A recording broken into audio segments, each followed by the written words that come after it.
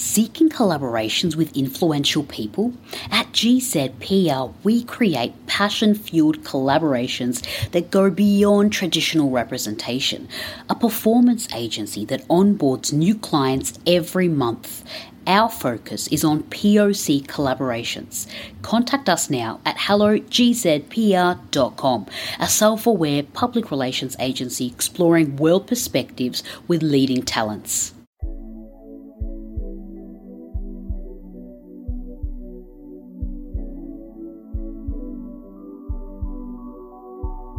Hello and welcome. My name is Tiffany Farag and welcome to Get to Know You, a podcast for those who want to open conversations and access deeper dialogue, where conversations can become stronger when we explore our thinking and behaviour. Every Tuesday, a new question will be asked to a guest speaker, genuine people here to have insightful conversations.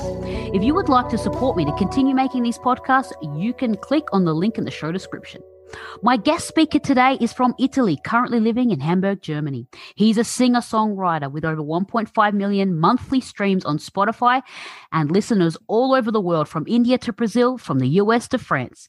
With his main project, he straddles the path between indie, R&B, jazz and folk, trying to find a balance between all his different influences, ranging from Chet Baker to Devendra Banhart.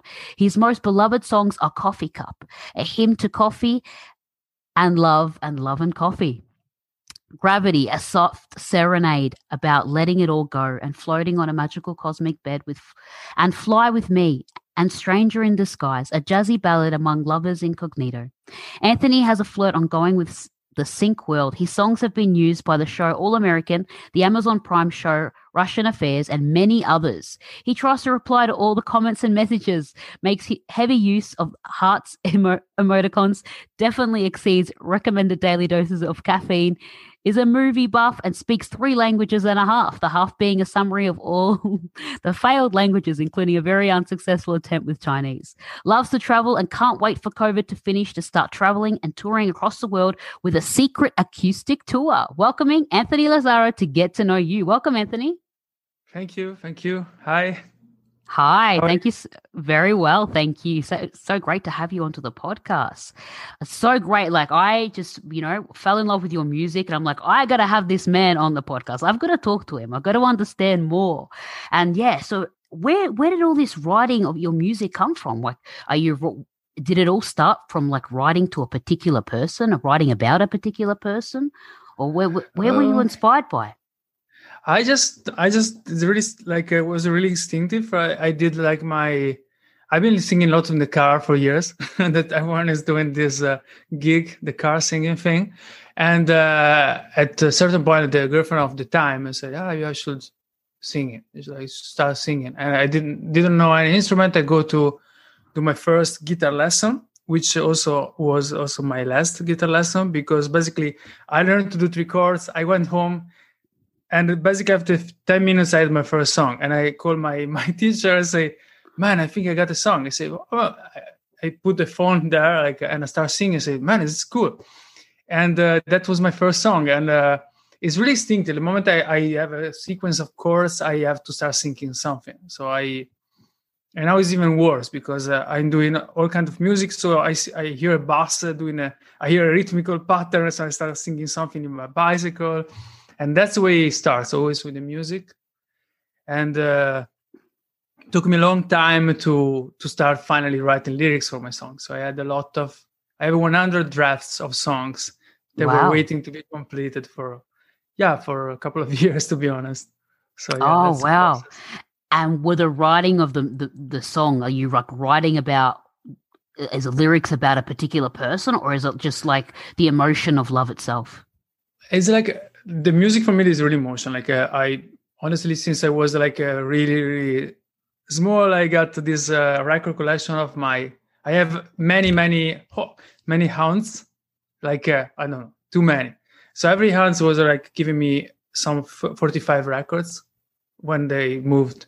So I got some records from one, then some other one for the other one. So I got this collection of very old music. So I was like, everyone my age was, I don't know, I was listening to very old music and I listened a lot. And with the music, it's really like an emotional connection. So normally as I said, I make these songs that are without lyrics, a little bit like Sigur Rós were doing this stuff, like doing this kind of sounds. And then I found the sound that I really like, and from there is like a puzzle. So the sounds become like a word. From the word, I started constructing the story behind the song, and of course there should be like some connection between the music. Like you can do like pumped up kids. They're talking about like a shooting, and it's all funny, and no one knows that, but it's really strange. But normally, like it's like a puzzle. Yeah, really, I go over a song for normally 2 weeks. It's like a inverted onion. I like that. That's very cool. So obviously there's a strong connection. You start with the music itself, and there's a strong connection with that, and then you bring in the lyrics. Sometimes do you find that with, some music and some different artists, the music itself without the lyrics is making a person feel one emotion. If you were to listen to it with the lyrics, it takes you into another direction and you feel another emotion. Is your music like that, would you say? I should listen to my music without knowing my music, but I've been listening for years to English music and without understanding anything. So yeah, but many songs like Every Breath You Take by Police is basically a stalking song, right? And yeah, it is. It is like it is. And Everybody Hurts, they were like shocked because everyone at the R.E.M. concert was like all these couples say, this is our song, and this is not a romantic song. It's like this is like, really you're singing this song to your wedding, man. This is not cool. Like, what are you doing? So, and I think, I don't know, a lot of people concentrate more on the music, but some people concentrate more on the lyrics. I don't know. Maybe I'm the guy that concentrates more on the music, but after starting singing, I concentrated much more also on the lyrics. Okay, so you make sure that they're in sync with one another. Yeah, exactly. And you can really ruin a song with the wrong lyrics. I think I got a couple of songs that were ruined by arrangement or lyrics. Because you really can. You don't want to be too. I tend to be very schmaltzig, so very romantic. Yeah. Too much. And, no, it's perfect. A perfect amount. No, a perfect amount. The listeners are loving it. It's a perfect amount of romantic.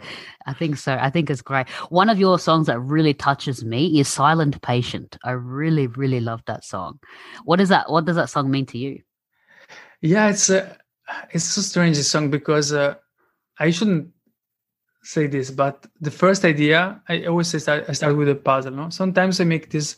There's this trick, it's like a trick for songwriters that I learned from Friedemann Findenstein, which is a very cool teacher. And he says sometimes I want to get some crazy inspiration, and I go on Amazon and I just look the bestsellers and I see the charts of the most sold books. Oh, and that's the book called The Silent Patient. I was like, okay, and I was like, oh, cool, The Silent Patient. And then you see, this is like a puzzle. We started this idea. And it was so perfect for the song. And then I started with and it was already COVID time. So it was also about the waiting game that we are practicing right now. More you get to the vaccine and you say it's almost over, and it's not, you grow impatient. And so it's become also a song about waiting. There are many levels, like a song about seasons, this person waiting for, it's like a very like a very idealized concept, like this relationship when she's leaving. She's more like an abstract entity. There's like this abstract lover that is leaving with the season and reappears with the season. So it's like a metaphor and a love story, and the metaphor again about COVID. So a lot of stuff, and the bestseller too. So that's a lot of stuff back in the song. I like that. A lot of different aspects that came in there to build that song. And how long did it take you to write this one? Not much.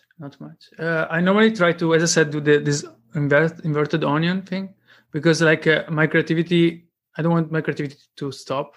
So I try to write 4 or 5 songs at the same time. So I skip one to another. Okay. And this way my creativity is always I don't get any like, and I stop, and I feel that it's like drying up, I switch to another song, and then I leave it, and I go back to the same song after one day. Mm-hmm. And it gets so fast because your brain has been working while you were sleeping and doing coffee, which are two of my main activities this day: drinking coffee and sleeping. Hopefully, not in this order. Yeah, so that's and I think this song took me only 2-3 sessions. It was really fast, and yeah, I think it was one of the. Sometimes the song can take me like 10 days because I can finish it. It's like this missing parts. I don't want it to really. I want to have something that flows. Sometimes you really. I need to finish a song, so I'm gonna put some random words, and I want to avoid that because. I don't feel right toward my songs. My songs are my babies. So I want of course. Do you have any one song in particular where there's a very strong level of emotion that you're feeling in the moment that you're writing it? Yeah, I don't know. There are like a couple of songs, but it really changes. Like there are songs that when I sing, and sometimes I really almost it's like kind of embarrassing, but almost like you're almost crying when I sing them, and not embarrassing at all. No, but but it changes. Like there was a song of mine that was my favorite for years, and I say, when this comes out, it's gonna be my big one, and then we destroyed the song with the arrangement. It's not on Spotify because I only put the but for me, for years this would be like, this is my emotional song because also I remember playing this to a girl, which is not my girl. It was a girl, and she said, I want this song played to my funeral. It was a compliment despite everything. And I was like, wow. See, this song is really strong.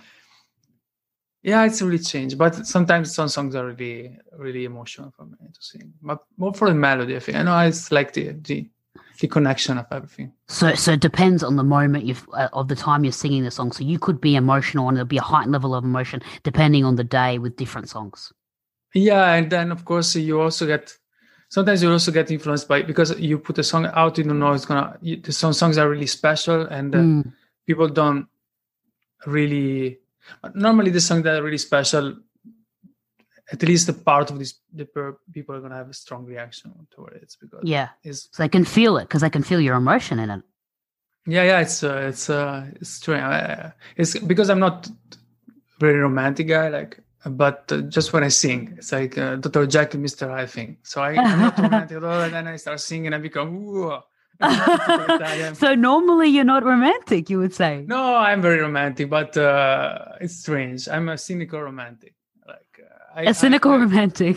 Yeah, I just like. I was like the guy already in the, I don't know, ground school, elementary school, doing like these gifts, make these gifts to the. Yeah.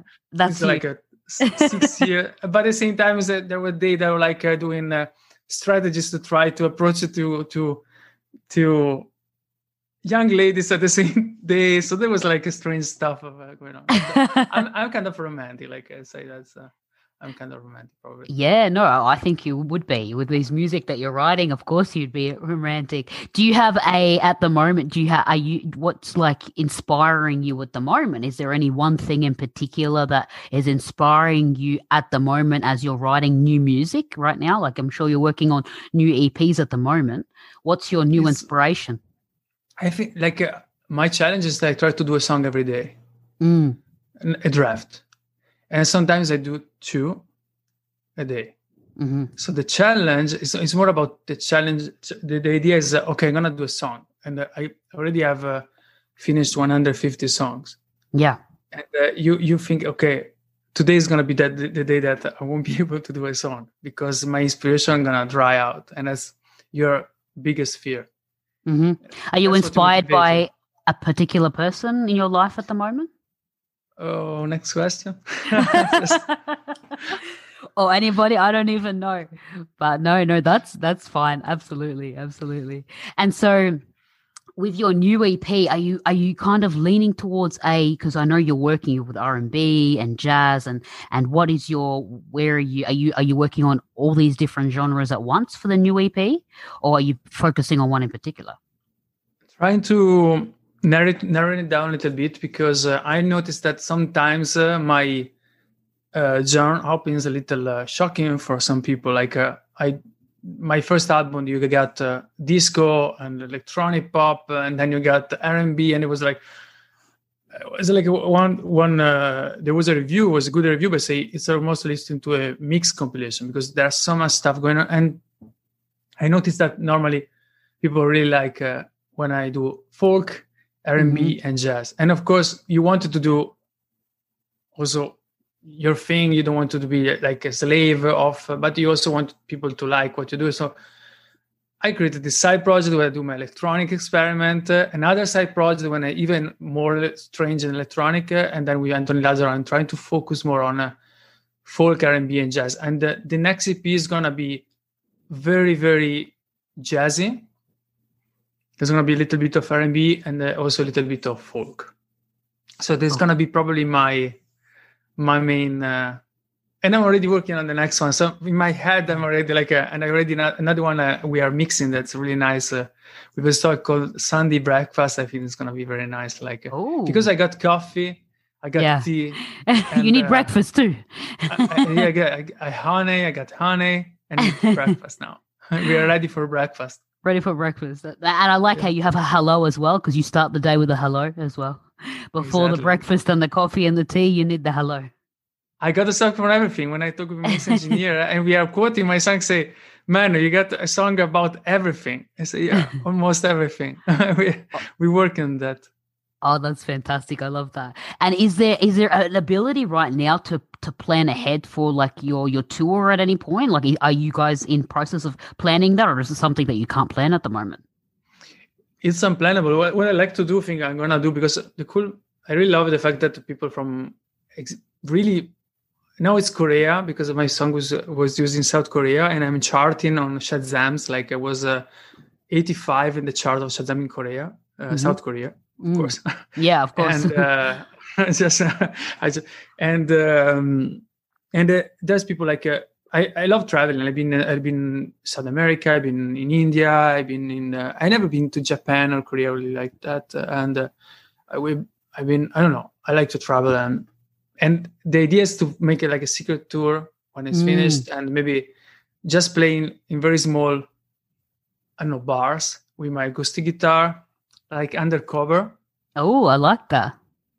So maybe create a Patreon and just gonna say, okay, today I'm gonna do a live here, and I just say it the same day or the day before that, right? And there's not probably gonna be much people, or it's fine, because I don't want to do like, and it could be a very nice way to travel a little bit the world again, like old times.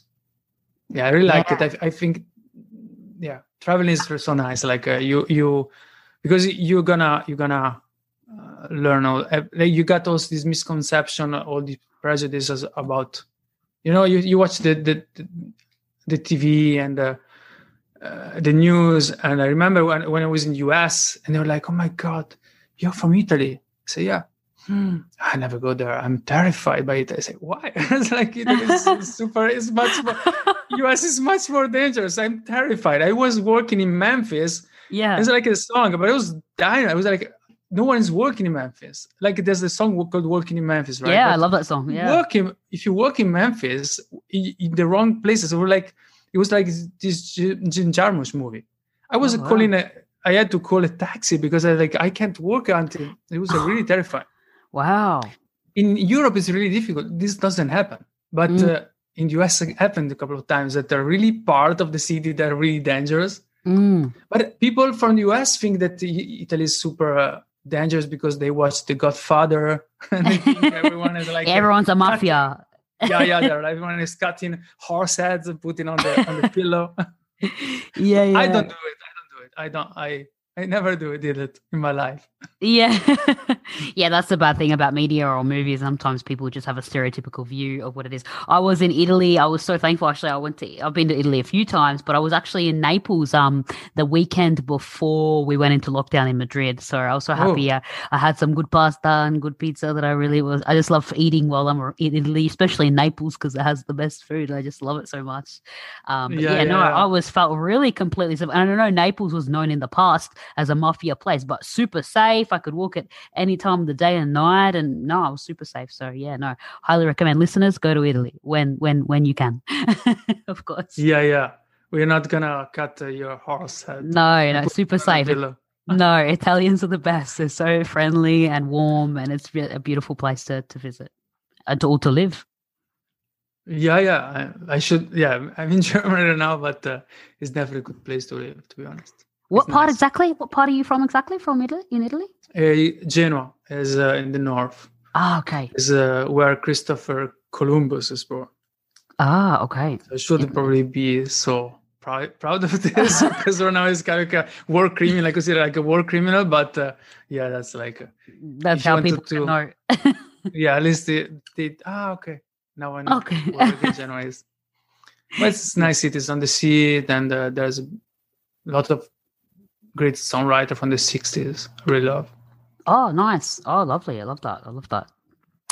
So, listeners, our question of discussion today is a very interesting question. It's quite a difficult one. I know it's difficult, but it'll be very cool to dive into. So the question is, how can we value our own vulnerability as much as we value it in others? Now, for many of us, when someone shows us vulnerability, we're so like blown away. We're like, wow, you have so much courage to show that vulnerability, blah, blah, blah. But when you do it yourself, there's such a strong amount of shame that comes with that vulnerability of showing it. You feel that shame, but when somebody else shows it, you see that as courageous. So, Anthony, when I first gave you this question, what were some first things that came to your mind? Yeah, first of all, you have to decide where, depending where you are or when you are, but where you are, vulnerability can be considered a cool thing, but depending on the mentality, vulnerability is like can also be seen as a detrimental thing. And if you think about, especially for males, because the old generation, I think like my father, or anyway, like the previous generation, a couple of generations ago, you didn't have vulnerability in the male. Like if you see a movie, the man is like got the hysterical woman, apart from the noir genre. Like in the 30s, like women are basically gonna get you killed, and and men are gonna get killed. That was basically the movies in the 30s noir. But in general, you got the hysterical woman, kind of sensitive in an hysterical, almost over exaggerated way, and you got the men that they were not even talking about their sentiments. This level was not even covered. Mm-hmm. So, and I think for in a huge part of the world, you still have this mentality.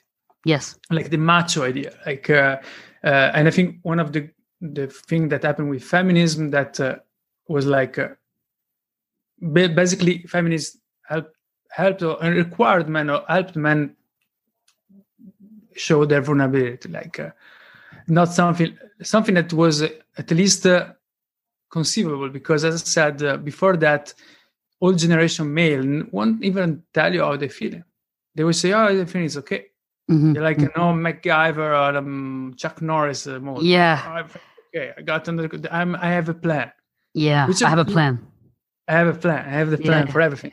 Yeah. You know? I got it covered. Mm-hmm. Everything is under control. That's a little bit the mentality. So first of all, you have to see whom you're talking to, because vulnerability can, and then of course, as the concept of vulnerability implies, it means like I'm basically shedding some layers, so I'm baring my skin.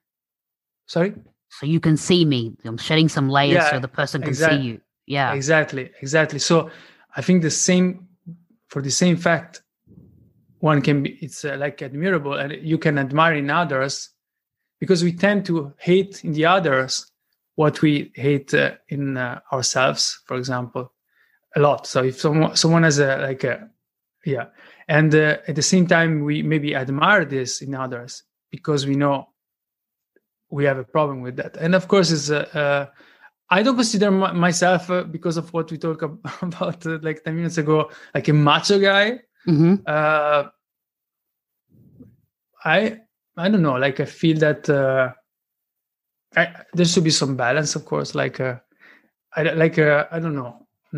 Like you're saying, like a balance as in show vulnerability, but show that you have it all together at the same time. Like you're in control of your emotions, but you show your vulnerability. Is that what you're saying?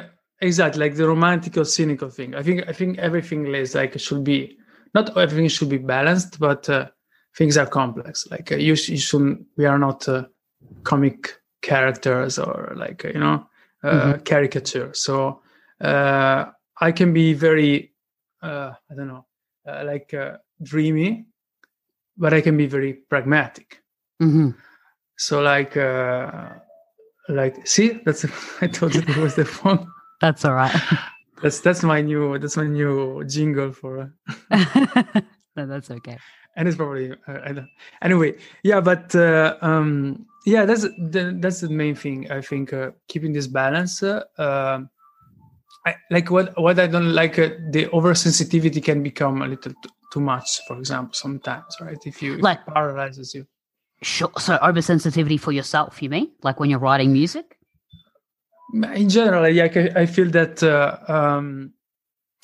it shouldn't be like two parodies. Like for example, I don't know, like it's really difficult to trace a line between the two. You know, it's like also defining. I think that's really interesting. Every generation is gonna take it to another level. So right now we got when I see the younger generation, like the newest generation, I can see they're really thinking so differently, and so this kind of discussion we've been having, if you contest a lot who was before me, it will be like, why should I show my vulnerability? But if you take it in the future, next generation, it's gonna be like not even a problem anymore, because I feel that I don't know, it's.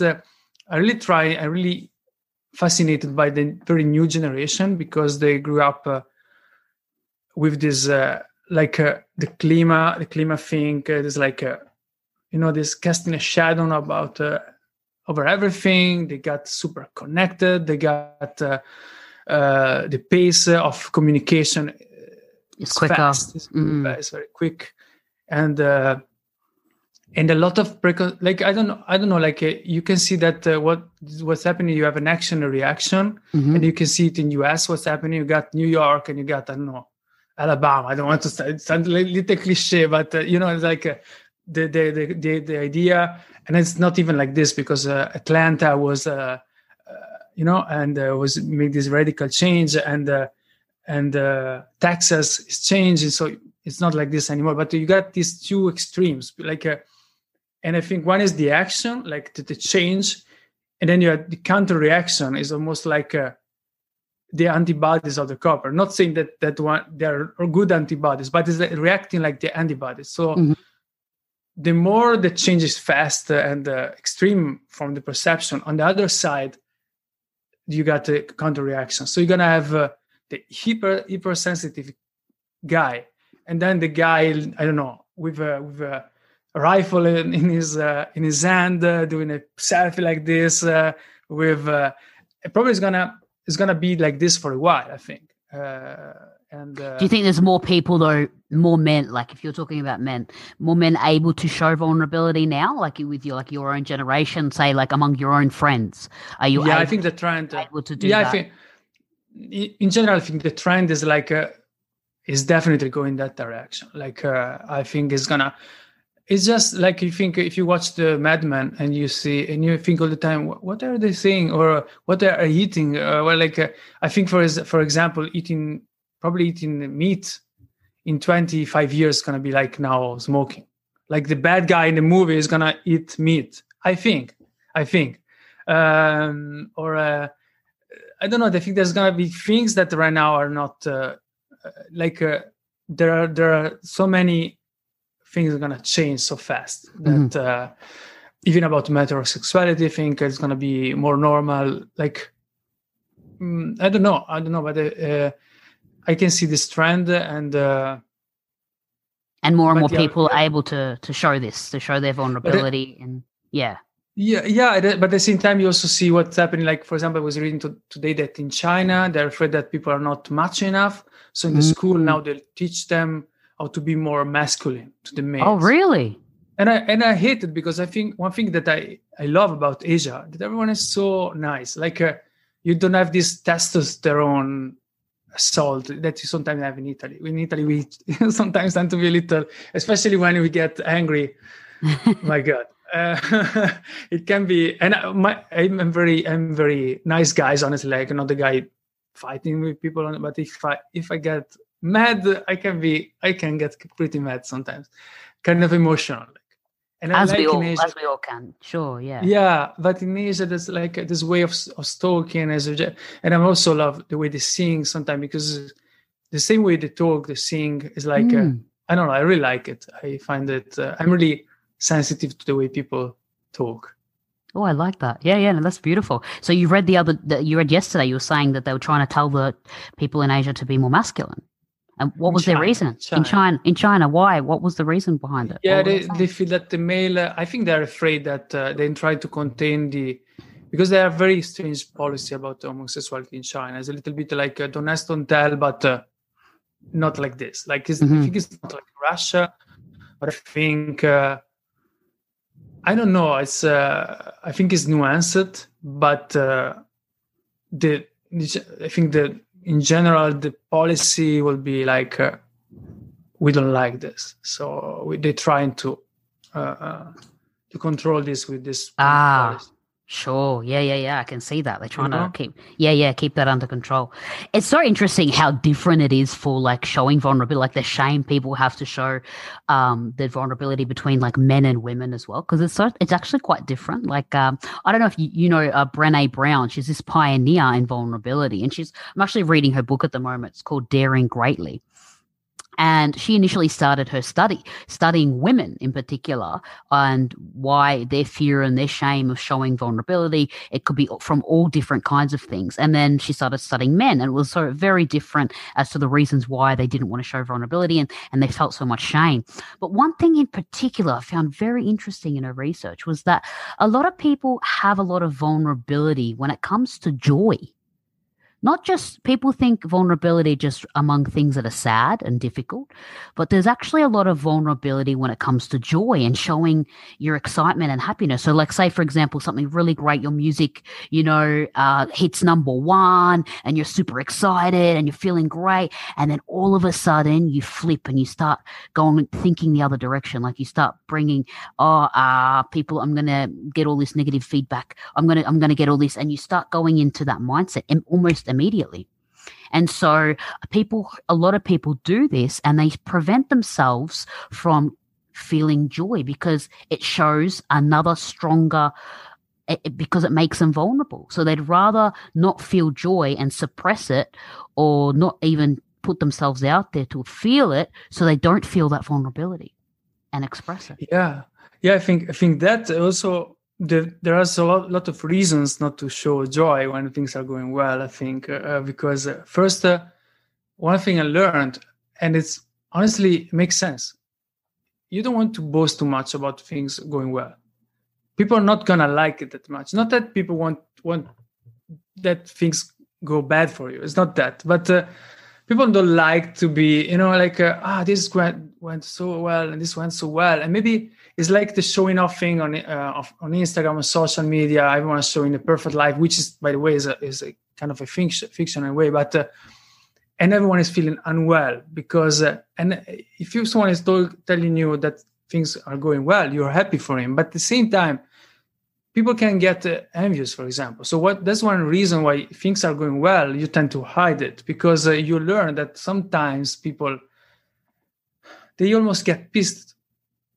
They do get pissed. I don't know why. Like, I love it when people are doing well and having good things happen. I get excited for it. Like, it makes me feel good. I don't know. I know everyone's it's like kind of different. The competition thing. But sometimes if you're frustrated, especially when you're not happy, maybe where things are not going well for you, you get the impression to be left behind, because let's say I'm not even able to walk and you are just running. I feel, oh my God, I'm I don't want to say the word because I think swearing is not. I don't want to but You it's can like, if you like. no, freely speak.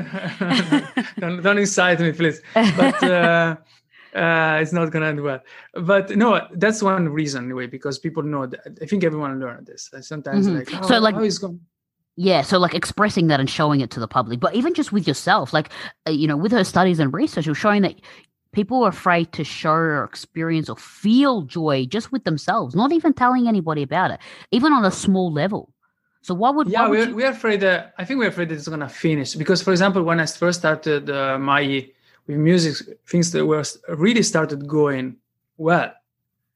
For a while, I got almost stressed out because of that, because I was afraid to wake up and every morning I could see my followers on Spotify and this is growing, and I was terrified because what happens if one morning I wake up and it stopped because it started so fast, and if something starts that fast, that it's like a viral thing. Like you see so many people. There's so many tragic stories also of people that's why I always try. I think it's good to keep some kind of defense against that, because it's like the people that I learned about this guy. That's probably, maybe it's not even a real story, but someone that got a song placed in a movie, right? Overexcited. Or no, maybe it was I don't know, featuring an editorial playlist on Spotify. Anyway, it started doing 2,000-3,000 a month suddenly, because it's something I think was added to a playlist. It was a big one, right? What it does, just leaves his job the same day. Oh shit! Typical. Yeah. And then after 3 months, it got removed by this playlist. Oh, it's not job anymore. Exactly. And that's terrible. And that's probably the reason why we try to keep a balance. Meditation is a lot about this, right? Meditation is about also not only filtering against the bad emotions, but also filtering the overexcitement, which for me is really difficult because I'm constantly overexcited about something. So I'm always I'm not very good at meditating. It's okay, concentrate on on the breath, and that's for 10 minutes, and my brain is this Homer Simpson thing. But I think that's one reason, right? We have to be very cautious because you can get hurt. Really. Sure. Yeah, I get what you mean. I think, going through having those big spikes of super excitement and then dropping back down, I think a lot of people can get hurt. But I think it's a good thing to let yourself feel. If something beautiful is happening to you, allow yourself to feel it. I don't enjoy it. Don't suppress it and try and push it down and try and no, of course, think negative things to try and not allow. I think you should enjoy it in a cynical way. Sorry, in a cynical way. Yeah, you have to enjoy it, but be ready that it may not last. Okay, yeah, that's another perspective. A lot of things in life that work like this. Interesting perspective there. So how do you think then, how do we value our own vulnerability? And I think as a musician, you're quite vulnerable. You're expressing yourself and expressing strong emotions, in your music and your lyrics, as we've spoken about, and you're putting it out there for the world, and you're getting millions of people to listening to your music. So you have a way of valuing your own vulnerability and letting it out there. And obviously you do value it in other people, but what gives you this free ability to value your own vulnerability? Yeah, I think the main thing is finding a way to channel your vulnerability in a way that is also compatible with other. Because, for example, I say, but my vulnerability is just gonna be, I don't know, sharing everything I'm thinking, all my feelings with my friends all the time. Probably gonna run out of friends pretty fast. You know what I mean? You have maybe a way to value our vulnerability is kind of find a way to filter it somehow. We filter everything in life. We are not unless, right? And that's a good way to even develop develop is a wrong word, but I think channel is the right word. You're channeling your vulnerability in a way that's also compatible with others, because everyone is like, no one wants to for example, someone complain. There's a lot of people that are really alone, and then you notice that they're alone and they talk about themselves all the time, which probably I'm doing right now because we are in the podcast. But in general, and everyone does it, right? But when people are really alone, they do it in a way that's almost detrimental. It's like almost pathological. Like they talk about little details, and it's like, or about also the emotional life, everything what they're feeling, in a way that's a little too much. Like they are dumping everything, which I understand, because, for example, I love to talk by myself, and when my most I really like to help me thinking, and sometimes they're doing this exercise with you, like they're talking with. It's like the film Blue Jasmine, and she's talking the whole time, and the main actress, right? And then when people leave, she keep on talking. She's just talking with herself. So that's the other side of the coin, I think. Sure. What do you, when I say, let's just take it back a little bit. When I say vulnerability, what do you think? What does vulnerability mean to you? How do you define vulnerability? That's really hard. That's a tricky question. How do you define vulnerability? It's like, if basically lowering your guard about yourself, mm-hmm. and about something that's kind of precious for you, because otherwise there would be nothing to be vulnerable about. So it's normally about the feelings, because the kind of vulnerability is of course about feeling. So I don't know, you can define like lowering your guard on exposing your feelings. I don't know, like probably, sure. No. Make it in a dictionary, but that's what it means to you. Because every time, if you say this word to different people, they're going to see it as firstly positive or negative, and they're going to see it, in many different aspects. It might be just be like, I know some people who see it as just being emotional, crying, or something like that. Like that's not just vulnerability. Or some people, this is what it means to you, and this is how, for me, for example, vulnerability, in similar to you, like I see it as like my guard is down, my mask is off. I'm not trying to portray or trying to be presented in a certain way, and I'm just being me, and I'm showing all these layers. All these layers are almost off, and it's like, okay, this is me. You can see me. It's not necessarily me at my worst. It could be me at my best. Like I know, like for myself, I'm in similar to you. Like when I'm very excited and super happy, like something just went so well, I'll be like a child jumping up around in the house, like seriously jumping and like squealing and, making all these kinds of noises. And that's my vulnerability. I'm showing myself. And your neighbors love you, of course. Yeah, I think so. They're actually quite I think they're all right. Yeah. They can see me through the window. Like, what's happening now? She's just gone crazy. No, but that's part of it as well. And just letting myself be seen and even sharing maybe a story about something that happened in my past. Doesn't necessarily have to be a bad thing that maybe I never shared with anybody before. Yeah, I think I'm a little bit like this too. Like I think when you're like in your adolescent, this is really difficult for me.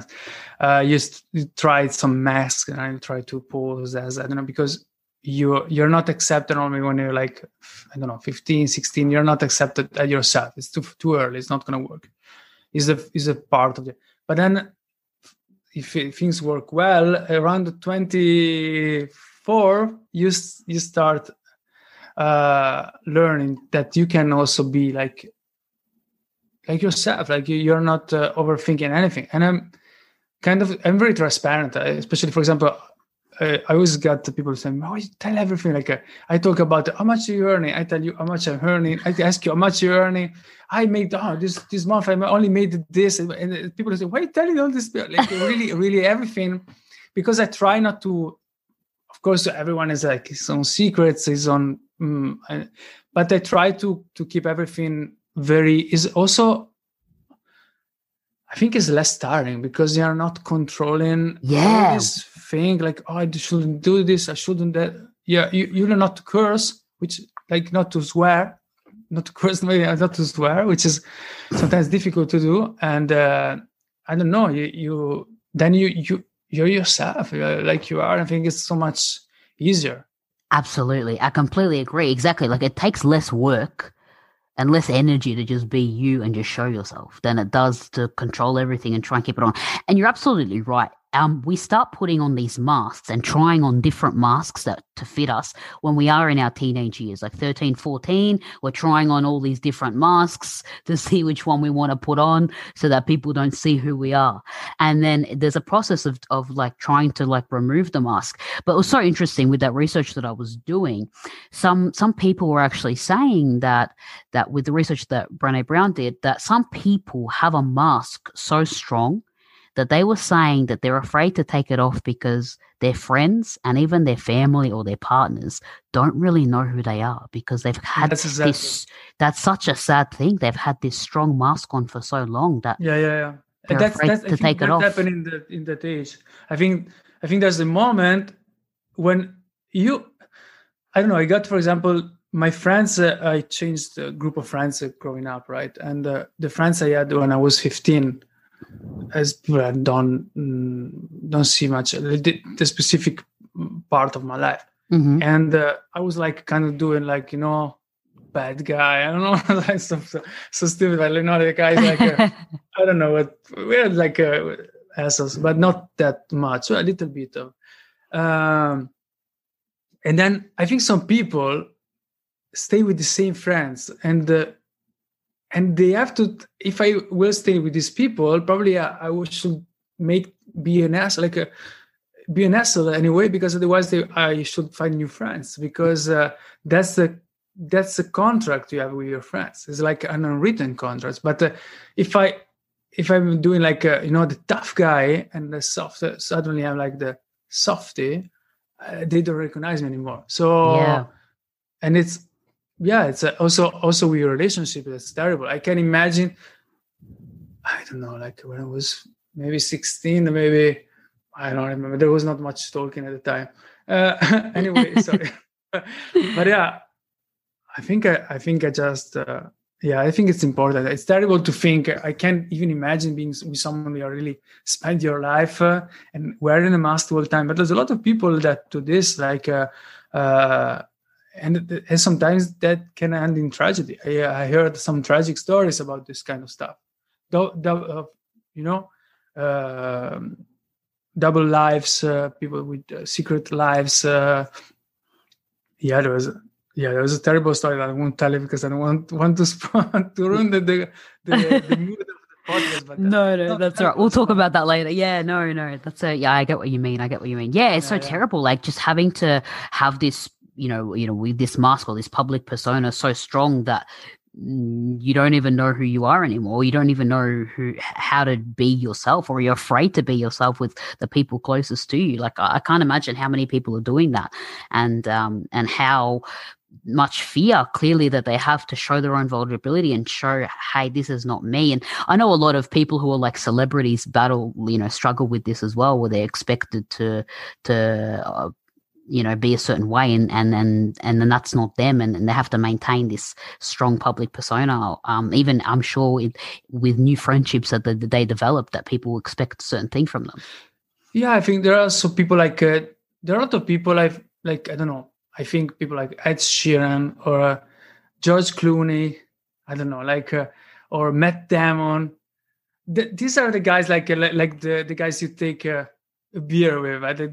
This idea, so sure. They found the best solution, because I think they probably could be like, maybe I don't know, like they could be like down to earth. Yeah, exactly how they are, like seem like just real people. Sure. Yeah. Or like not just real, just they have this, they don't, they're not afraid to show their vulnerability and show who they are. Yeah, exactly. I hope Owen Wilson is like in the movies. I just love everything with Owen Wilson, so I really hope it's like a little bit like Owen Wilson together with Ben Stiller is like I don't know, like I'm a fan of this. Of Owen Wilson. I really love him when he acts with Vince Vaughn. Like they're always so funny. They're so funny together when they're acting together. But yeah, no, I get you. I feel like he would be. Maybe you have an opportunity. Maybe you have an opportunity like in the future to meet him and find out for yourself. Who knows? Who knows? Who knows? Who knows? Well, yeah, this conversation has been super interesting. Thank you so much, Anthony. I really love to ask my guest speakers, at the end of the conversation, how has this conversation with me made you reflect or highlight anything to you about this particular topic? It's interesting because honestly, it was like the kind of question that you initially takes a little bit off guard. Like it's like because you maybe never thought about that, right? You perceive it. You got an idea that you're formulating in an unconscious way. And it's really interesting to the moment you start talking about something. And unpacking it. Yeah. It's like the same thing changes. Like it comes from the back to the foreground. And it's also really interesting what you were saying. And we now know that you are probably not friends with your neighbors. Yeah, maybe not. No, they're lovely. They're lovely. Well, yeah, thank you so much, Anthony, for joining me on this podcast. Thank you so much. And where can people find you? Find me on Instagram, Facebook, YouTube, Spotify, hopefully one day TikTok. When I really start. Yeah, you should start struggling on that one. I should start. I definitely should start. You should. Yeah, so listeners, I'll be putting all those links for Anthony's so you can find Anthony in the show description. So it'll be easy for you to click on. So thank you so much, Anthony, for joining me on this podcast. Thank you so much. See you. Thank you for have a nice day. Thank you. Thank you for listening to Get to Know You. If you enjoyed this podcast, rate, review, and share the podcast on Facebook or Instagram. You can tag me at Get to Know You with Tiffany Farag. In my mission to open conversations and access deeper dialogue, I want to hear from you, listeners. The question again, how can we value our own vulnerability as much as we value it in others? Leave an audio, video, or a message on the Facebook or Instagram page of your response to today's question, including your name and where you are from. We will include some different responses in next week's Get to Know You Cafe to further deepen dialogue on this topic.